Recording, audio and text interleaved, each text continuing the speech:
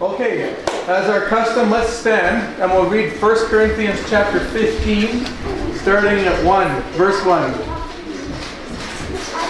Chapter 15, verse 1. Now I make known to you, brethren, the gospel which I preached to you, which also you received, in which also you stand, by which also you are saved, if you hold fast the word which I preached to you, unless you believed in vain. For I delivered to you as of first importance what I also received, that Christ died for our sins according to the Scriptures, and he was buried, and that he was raised on the third day according to the Scriptures. And he appeared to Cephas, then to the 12. After that he appeared to more than 500 brethren at one time, most of whom remain until now, but some have fallen asleep. Then he appeared to James, then to all the apostles, and last of all, as to one untimely born, he appeared to me also. For I am the least of the apostles, and not fit to be called an apostle, because I have persecuted the church of God. But by the grace of God I am what I am, and this grace towards me did not prove vain. But I labored even more than all of them. Yet not I, but the grace of God within me.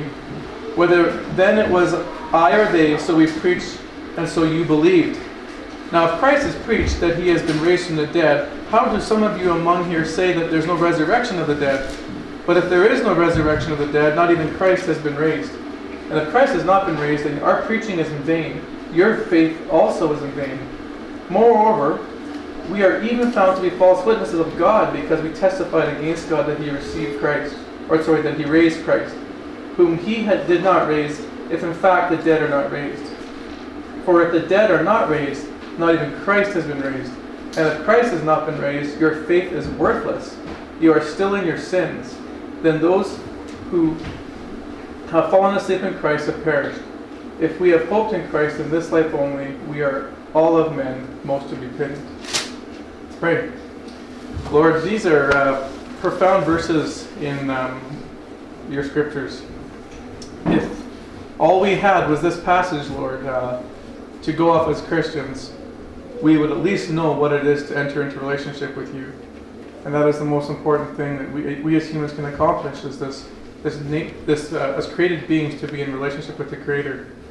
I pray, God, that wherever we are in this church, whether this is the first time hearing the gospel or the 100th time or 1,000th time hearing the gospel, that we learn something new about you and appreciate you more for what you've done for us.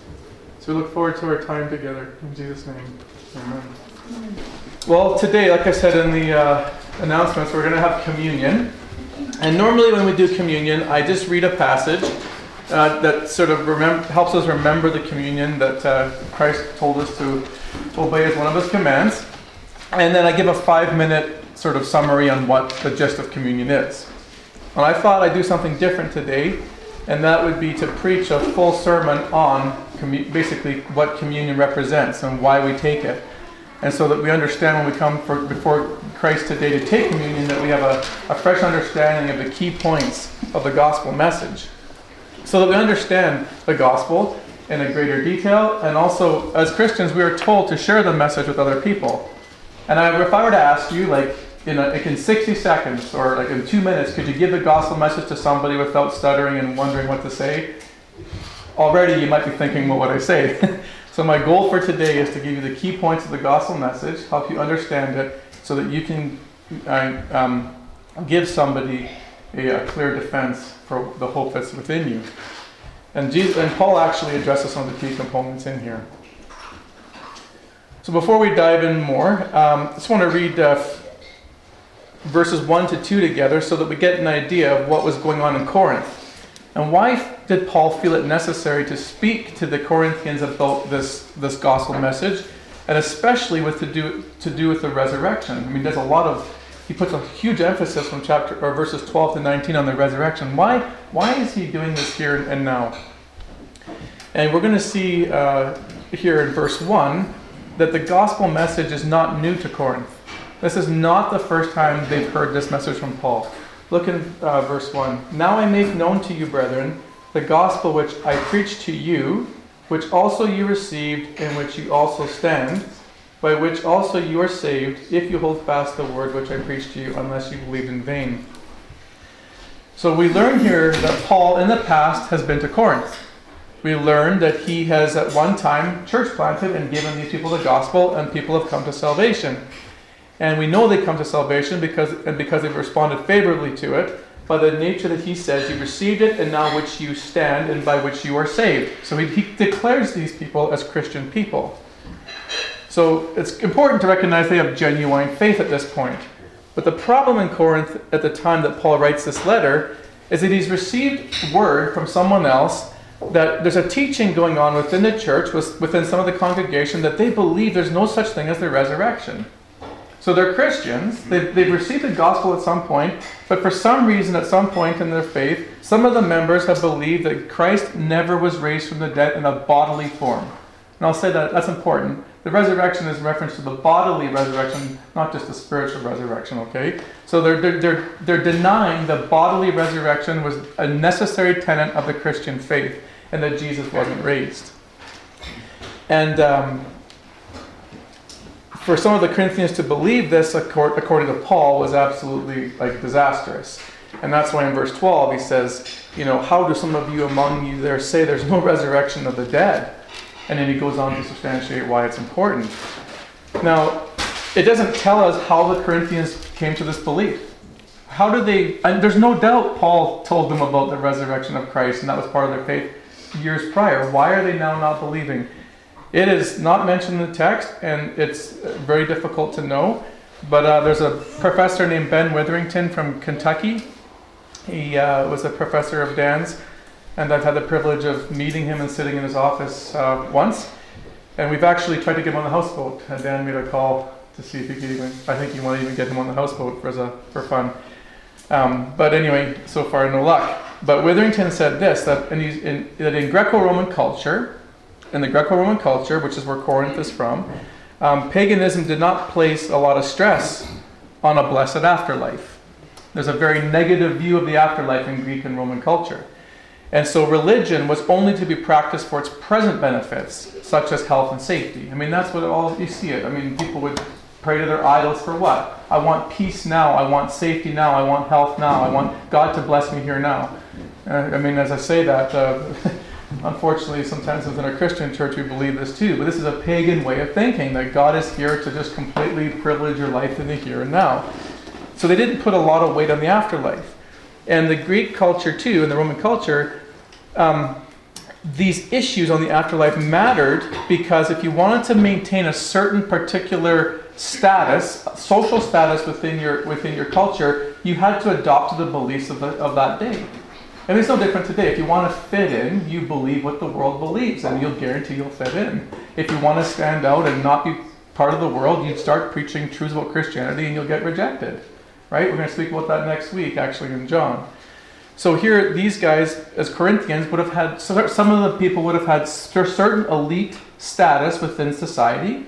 And because there was not a high view of the afterlife and this belief in resurrection in their own views, if they were to adopt this cultural beliefs, or go against that cultural belief system, then they would lose social status, political favor, and would lose access to certain elite venues that the Roman and Greco-Roman culture would hold. Like maybe they'd lose status with a nice prime seat boxes at the Athens Games or the Olympic Games that they would have there, the Isthmian Games, like whatever. There were certain venues that you'd have been kicked out of.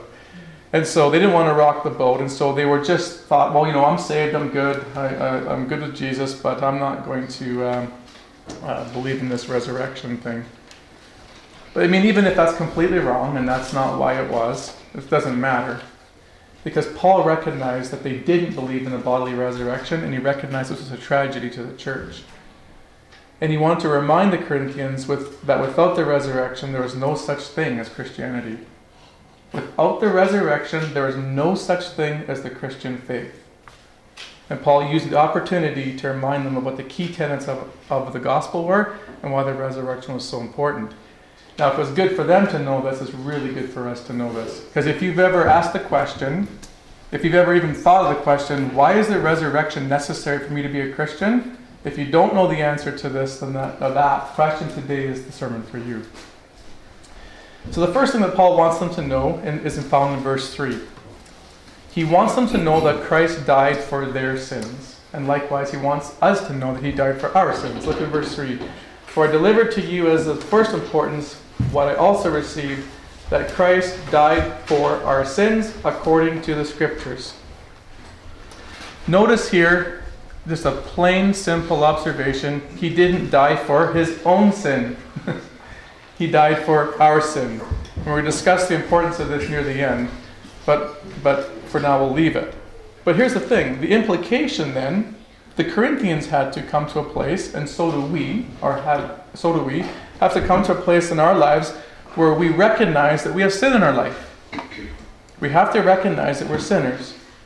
We have to recognize that. That's the implication. If we believe that Christ died for our sins, it's not for his. We have to believe that he died for us. That means we must have sin in our life that he died for. Now, I was talking to Blake this week. It was really good timing. We were talking about what is sin. And Romans 3:23 gives a really good answer. Romans 3:23 says this: sin is when you fall short of the glory of God. When you fall short of God's glory. So here's what's interesting. While we're all people made in the image of God, none of us actually come close to the glory of God. See the distinction? All of us are made in God's image, but none of us fulfill God's glory or make even come close to his glory. So the first step in understanding the gospel message then is that Christ died for us because we failed over and over to meet the glory of God. So Christ died not only just on our behalf, but he died in our place. Right? He died for our sins. Now I think there's a difference between saying too that he died on our behalf versus dying by taking our place. I'll give you an example. If Janice needs groceries and she is running short on milk, and she says, "Can you go get milk?" I'll say, "Okay, I'll go get milk," and I go on behalf of her to get milk. But I'm not going in the place of her to get milk, in that I'm not experiencing the same emotions. I might take a different path. I might take a different route. I might walk different aisles. I might go to a different store. So I'm getting the milk. That's all I'm getting, but I'm not experiencing anything else. Jesus says, or Paul says here, that he died for our sins. In other words, he took our place. He actually took the steps that we should have received. That's an important detail to notice. So what does that mean? He's a substitute. He's a substitute. So whenever you look at the cross, and if you watch the Passion of the Christ or anything, just pretend, or just remind yourself that you're up there. You're the one getting flogged 39 times. You're the one getting the nails through your hands. You're the one getting the nails through your feet. And you're the one on the cross. He took your place. He took my place. It's a substitutionary death. The second thing that Paul wants the Corinthians to know, and he wants us to know, is that he was buried. Look at verse 4. And that he was buried. Pretty simple. He was buried. Why state this? Well, he wanted the Corinthians to understand that Jesus had a real death.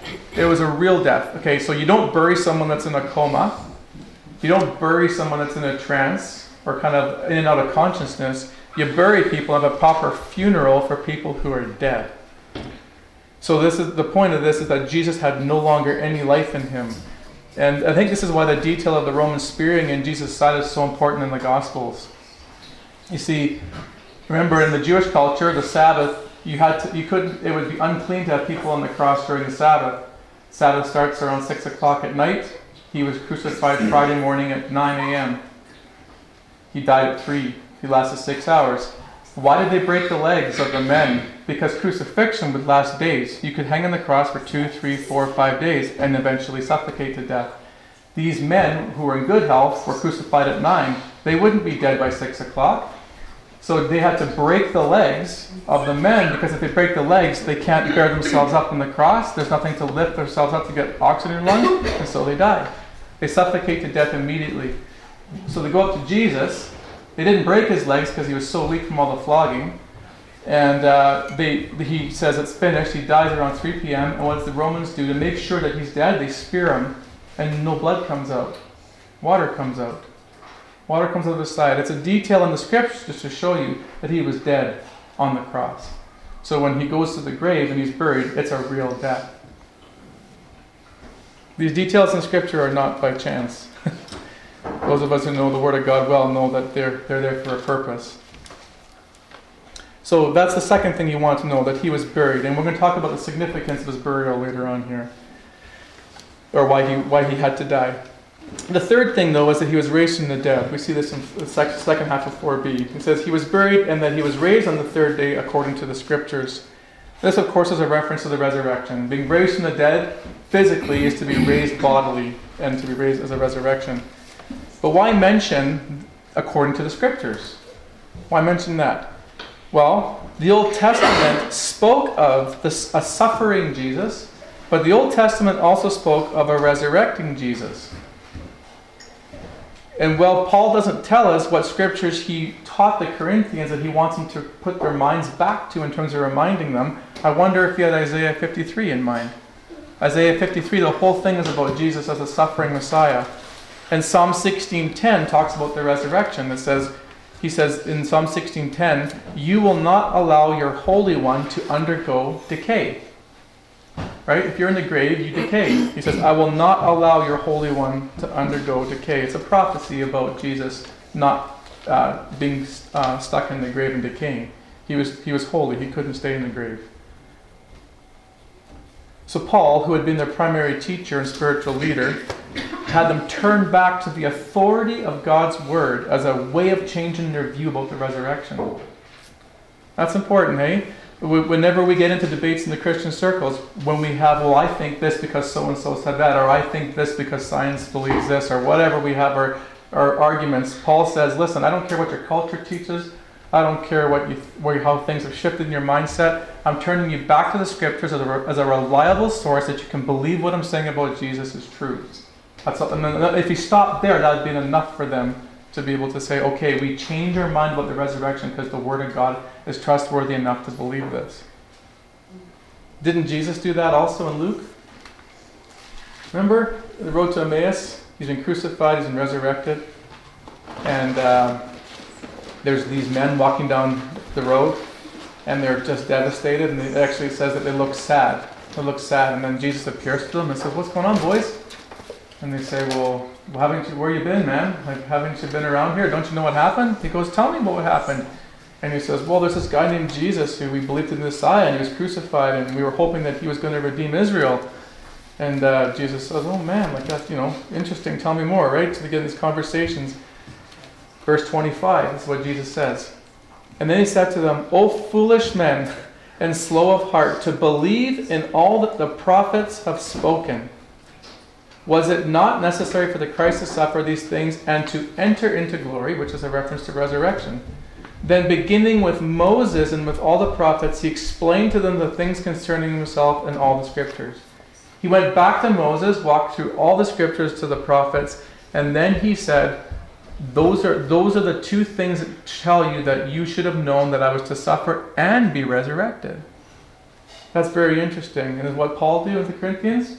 Just copying Jesus. I'm going to do what Jesus did in the road to Emmaus. I'm going to remind you to go back to the scriptures to look at this.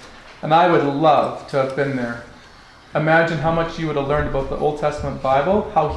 Could you imagine like hearing him speak for a long time, maybe a couple hours, about walking through from Moses to prophets and putting it all together and systematically to make you understand how the whole thing was talking about him? That would have been you couldn't have paid a 4-year seminary degree and get as much out of that as you would in two hours with Christ. It would have been amazing. So Paul says, though, just in case these scriptures are not enough, I want to turn your attention to one more thing, Corinth.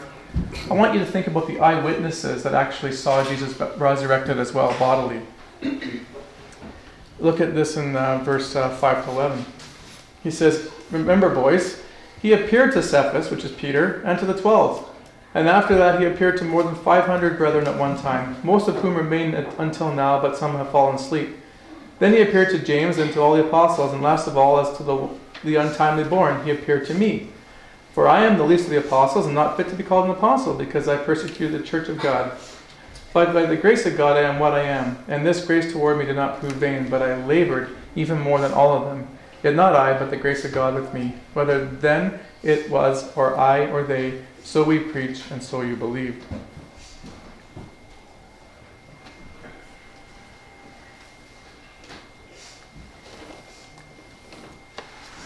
Why the eyewitness list is so important, I think, to substantiating Jesus' resurrection is really found in verse 6. He says, after that he appeared to more than 500 men, here's the key, most of whom remain until now. What does he mean by that? these men are still alive. They're still alive. So listen, Corinthians, if you're doubting, if you're not even going to rely on the Word of God, you can go and talk to these men and they will tell you what they saw.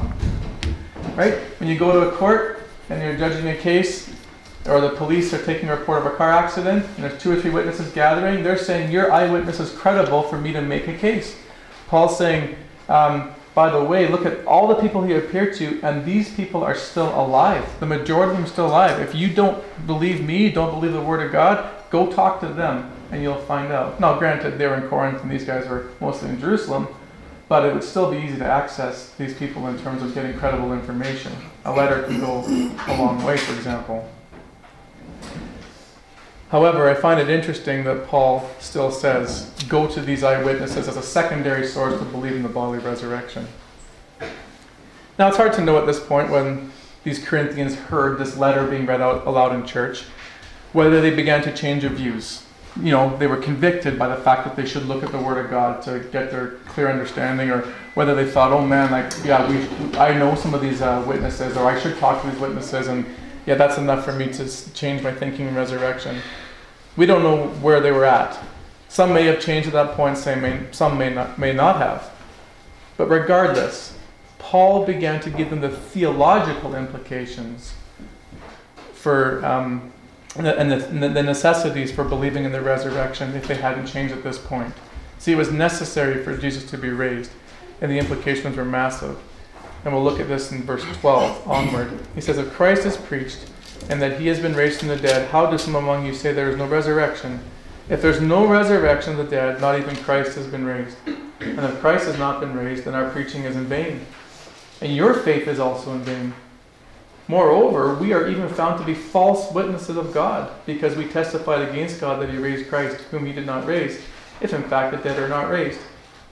And if the dead are not raised, not even Christ has been raised. And if Christ has not been raised, your faith is worthless. You're still in your sin. And those also who have fallen asleep in Christ have perished. If we have hoped in Christ in this life only, we are all of men most to be pitied. There's a lot in there, but I want to pick on really 2 major themes within these 2 verses. And that's one found in verse 14 and one found in verse 17. Paul says this, if there's no resurrection, there's no such thing as Christianity. You see it? Look at verse 14. If Christ has not been raised, our preaching is in vain, and your faith is in vain. It's in vain. Look at verse 17. If Christ has not been raised, your faith is worthless. No resurrection, you have a worthless faith. No resurrection, you have a faith that's in vain. So the question we need to answer as a church is, why would our faith be in vain, and why would it be worthless without the bodily resurrection of Christ? And I'll give you 2 reasons.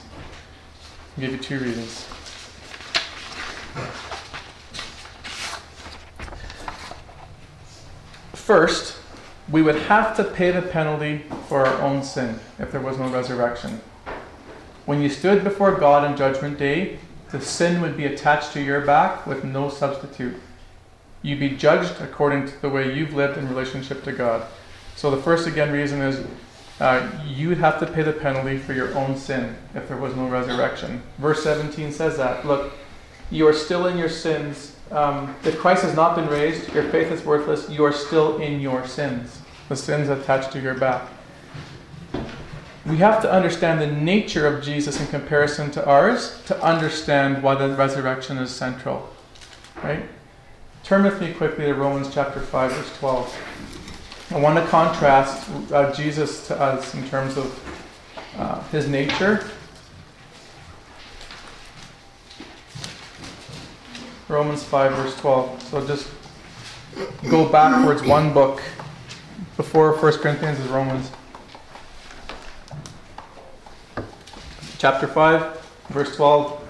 Therefore, just as through one man sin entered into the world, and death through sin, and so death spread to all men because all sinned. Here's the key. Why do we die? You ever ask that question? Anybody ever ask you that question? Like, why do we all die? Here's why. Death spread to all men because all are sinners. Romans 6:23 says the wages of sin is death. For the wages of sin is death. We die because we're sinners. In other words, if there was no sin in our lives, we wouldn't die. Death is a direct correlation to the fact that we have sin. We've all missed the mark. We've all fallen short of God's glory. We've all failed to live up to God's moral standard. And sometimes people have a hard time understanding what sin is. So let me help you understand what sin is if I can do so. Jesus once said to a fellow, "What is the greatest commandment?" And he said, "You are to love God with your whole heart, mind, and soul, and love your neighbor as yourself." And all the law can be summed up in loving God with your whole heart and loving your neighbor.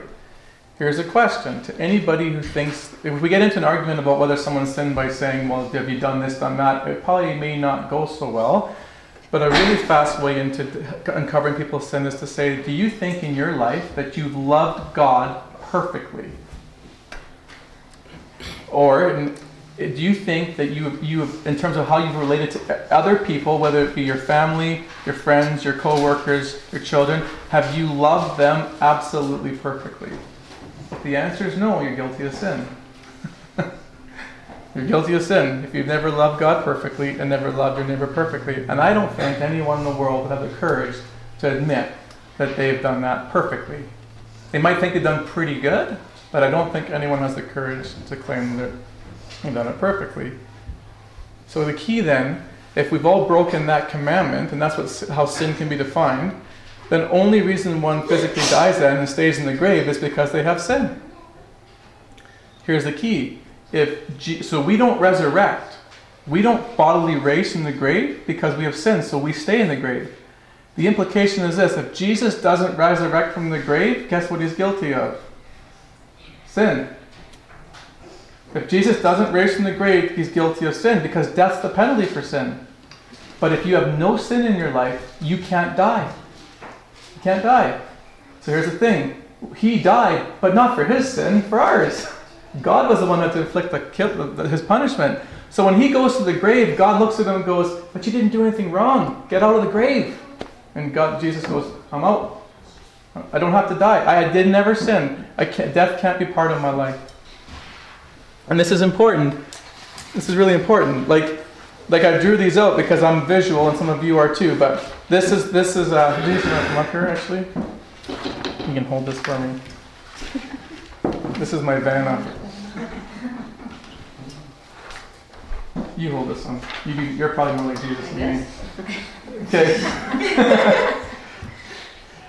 This is all of us. So sin means you die. Your only choice is to go to the grave. If you sin, you die, you go to the grave. And you're buried. And you stay there. Physically. Jesus, just a little higher maybe. Jesus has no sin, therefore he has no death in his life. Or so he can't be guilty of death, and so therefore the only choice is to resurrect. Only choice is to resurrect. I'll get you to come up in a second again. There you go. Right? So visual, it's pretty clear, but that's what's happening here. So imagine this. Imagine this. If we stood before God on our own merits, and we're all guilty of not loving God, loving our neighbor properly, when we stand there, he'd look at us and go, I'm going to tell you about all the sins in your life, and they're all attached to your back, because the judgment is basically placed upon you because you've never reached my perfect standard for love. Right? But if we're attached to Jesus Christ, then we are allowed to stand in his presence. And it's a very important verse in 2 Corinthians 5:21. This may make more sense to you now and have more power. He says, he made him who knew no sin to become sin on our behalf, that we may become the righteousness of God. How do we become righteous? It's not because of our own merits. It's through our faith. It's through our faith, and we're going to get into that in a second. The second point then is this. This is why the resurrection is important. Bodily resurrection is important for Jesus. If he didn't raise, we would not get to go to heaven. There'd be no option for us but to be sent to hell. We'd spend no eternity with God. Our eternal life in the spiritual realm with God is completely dependent on the resurrection. Completely dependent on the resurrection. And I'll get Denise, you can come up again. And I'll show you an absolute, I think a powerful illustration at least I hope it is, to understand this. Switch over a tiny bit. So watch this. If I stand before God and I die and I go to the grave, when the end times comes and God calls us all to judgment, I will stand there with my sin attached to my back, and I will have to pay for this. Because Jesus got resurrected from the grave, here's what happens. When we stand before God, at the calling of our names to come to heaven, I grab on to Jesus' coattails. Literally, I grab onto him, and when he raises to the heaven, I go with him. It's like a rocket ship. When you light it on the ground, it just goes up. The only reason I get to heaven is because we're attached. That's the only reason. It's not because of me. It's because of everything he's done is dying in my place. And so without the resurrection, if he doesn't go up, I can't go up. I can't go up the stairs. There's nowhere to go. So I literally am dependent on Jesus Christ to get me into heaven. No bodily resurrection, we stay in the grave. Both physically and spiritually. Well, spiritually, never mind, I won't get into that. That's probably for discussion. But yeah, we're toast. We're toast, okay? And that's the whole thing. We grab onto Jesus' coattails and we get into heaven through that way. And Ephesians 2:4-9 speaks profoundly to this. But God, being rich in mercy because of his great love, which he had loved us, even when we were dead in our transgressions, made us alive together with Christ and raised us up with him, and seated with him in the heavenly places in Christ Jesus, so that in the ages to come he might show the surpassing riches of his grace and kindness towards us in Christ. For by grace you have been saved through faith, not of yourselves. It's a gift of God, not as a result of works, so that one may boast. The thing is, there's a way, we don't all automatically have osmosis. I don't grab onto Jesus' coattails by osmosis. He doesn't just pull me up there just because he loves the world. There's a step in which we all have to do to go from being dead in our sins, being judged on our own, to actually being able to resurrect with them. And I don't know if you see it here, but it's in the last verse. By grace you have been saved through faith. We have to exercise faith to believe that he died for us in our place. And I want to show you, the gospel message here. If you want to know what it is to be a Christian, what it is to be saved, what it is to go to heaven, what it is to be eternally secure and know that you're going there, what it is to not fear this world and fear death and all these types of things, you have to do these, 4 things. A, you have to admit you have sin in your life. You got to admit it. You haven't reached God's standard of love in either the way you treat God or the way you treat other people. You haven't done it. You also have to admit that sin needs punishing. You have to admit it. Listen, I had this conversation in the gym about 6 months ago, and it's just fascinating. This woman, we were talking about, she said, God is love, and I said, I agree. And she says, because God is love, there's nothing we can do that will make us reject him or make him reject us. He's like, because if God is love, it doesn't matter how we live, he will not reject us. And I said, it's actually the opposite. It's because he's love that he's dealt with the things that we've done wrong. I said, there's no way you can be loving and not desire justice. She wanted a God that loved without justice. Love and justice are compatible. They're not incompatible. Think about it. When anyone's ever hurt you, ever, what is the first thing you demand? Justice. Justice, because you know intrinsically in your head that love requires punishment. You want it to be carried out. Why do you become unforgiving and bitter? Because you deserve to be loved a certain way, but you're not getting it. So you're going to punish them because no one else is doing it for them. So you're going to teach them a lesson and you're going to make them pay. So as someone who expects love, you demand punishment when you're not loved. I mean, it's just common sense. So why would God, who created us in our image, be any different? Why would a loving God allow us to morally live as however we want it? I mean, look at the chaos in the world. Just watch the news. Look at within your families. Look at your friendships, and you can see the disaster of everyone going their own way morally. It's everywhere. So God says, part of love is to punish because you demand it as a human being. So do I. I demand it as a creator. So we have to admit that we're sinners. We have to admit that what we've done would require punishment. And then we have to admit then that Jesus was the substitution necessary to cover our sin. Because he never sinned. So when he dies as a substitute. He died to take our place. Not just didn't die on our behalf. He died in our place. We were supposed to be in the cross and we are not because of what he did. There's a substitutionary death, and that is why we have the right to even know who God is. Someone holy and sinless died in our place. He's not dying for his own sins, he's dying for ours. We have to admit that. And then we have to admit then that we can't do anything in our lives to earn God's favor. If we've all sinned, then therefore, what do we have to offer God? Absolutely jack squat.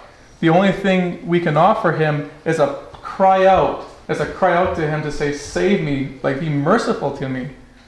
And so we admit that we have to come to faith, through our faith in him, that what he did, who he is, what he did, why he did it, all those things, we admit those things, and then we, through faith, come to know him. And that requires, of course, confession. If you admit you're a sinner and you admit it needs punishment, you better tell God what you've done wrong. Might as well tell him. He wants to hear it. Just like when you're hurt, the best, you know it's not legitimate when someone says to you, I'm sorry, he keeps doing it. You know they're sorry when they can acknowledge the aspects of how they hurt you and why they hurt you. And then what is evidence of forgiveness being given restoration be given is when they change their behavior as a love expression to you. Right? They say they're sorry and then there's a change in their behavior. Same for us. Whatever we admitted to him in our sin, whatever we need to be punished, there's now a change in our behavior as a love expression to him for what he did. So if we're known for unforgiveness, we become forgiving. If we're known for being a drunk, we stop drinking. If we're known for sexual morality, we become sexually moral. If we're known for lying, we stop lying. And it's not because we're forced to, but because we understand that he loves us to this degree. Those are the aspects of the gospel message that we have to be able to say with confidence and clarity to people when they ask.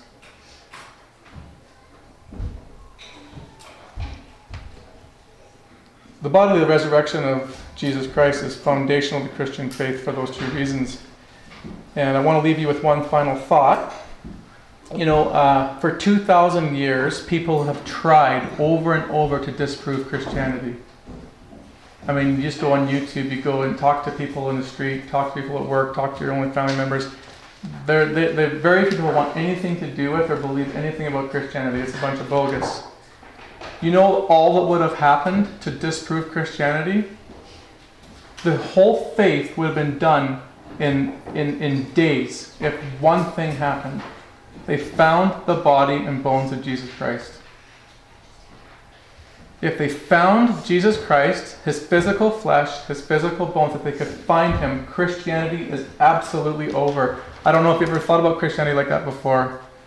Have you? I don't know. If someone came to you before today's sermon and said to you, guess what, Genesis House? I came to you. You hear the news last week? What? They found the body of Jesus. We found a skeleton in this grave. And you're like, if you were like, cool, wrong answer. Or if you were indifferent, that's not good either, right? You should be crushed. If someone said they found the body of Jesus, they found a skeleton, you should be absolutely horrified and scared to hell, because you're done. That means that when you die and go to the grave, you stand before God and you will pay the penalty for your own sin. That's how drastic it is. This is no sugarcoating. If they find the body of Jesus, we're done. And here's the great news. They never found his body. Why do you think the Pharisees were so irate? They scourged through they were trying to find all sorts of ways, and even paid the Roman soldiers, I believe, to be quiet and make up stories. They were frantic to find the body. I don't know if you guys have seen the movie lately. What's it called? Have you guys seen the movie that's come out about 2 years ago? Risen? Have you seen Risen? Fantastic movie. This Roman soldier was part of the crucifixion, and he wants to find the body of Jesus to prove it wrong, and he starts following the disciples around, and he ends up becoming a Christian through the process. I mean, it's not true, but it's a beautiful illustration of how much the resurrection means. If you haven't seen Risen, I highly recommend it. It's fantastic.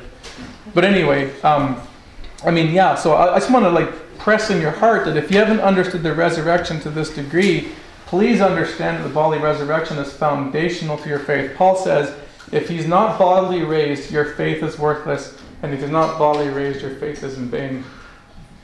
So I really pray that you understand Christianity in a whole different light than you ever have before after today's message, because it is everything to the gospel. And I've repeated myself about 100 times, but repetition is key. I'll give you 3 more lessons, which, like I said, lesson 2. Without the bodily resurrection of Jesus Christ, our sins would never be forgiven. Right? Verse 3. Christ died for our sins. He wasn't raised from the dead. That means he's a sinner, and there's no penalty. There's no payment for sin. We have to pay it ourselves. Lesson 3. Without Jesus' bodily resurrection, we could never enter heaven. You can't get to glory on your own merit. You have to grab on. Jesus offers his hand out to you and says, I have a message of hope. It's called believe and I died for your sins, and I died for you as a substitute. You believe this, and you reach out with your hand and you grab his hand, and you go to heaven because of him. And the final lesson is without the bodily resurrection of Christ, there's no such thing as Christianity. It doesn't exist.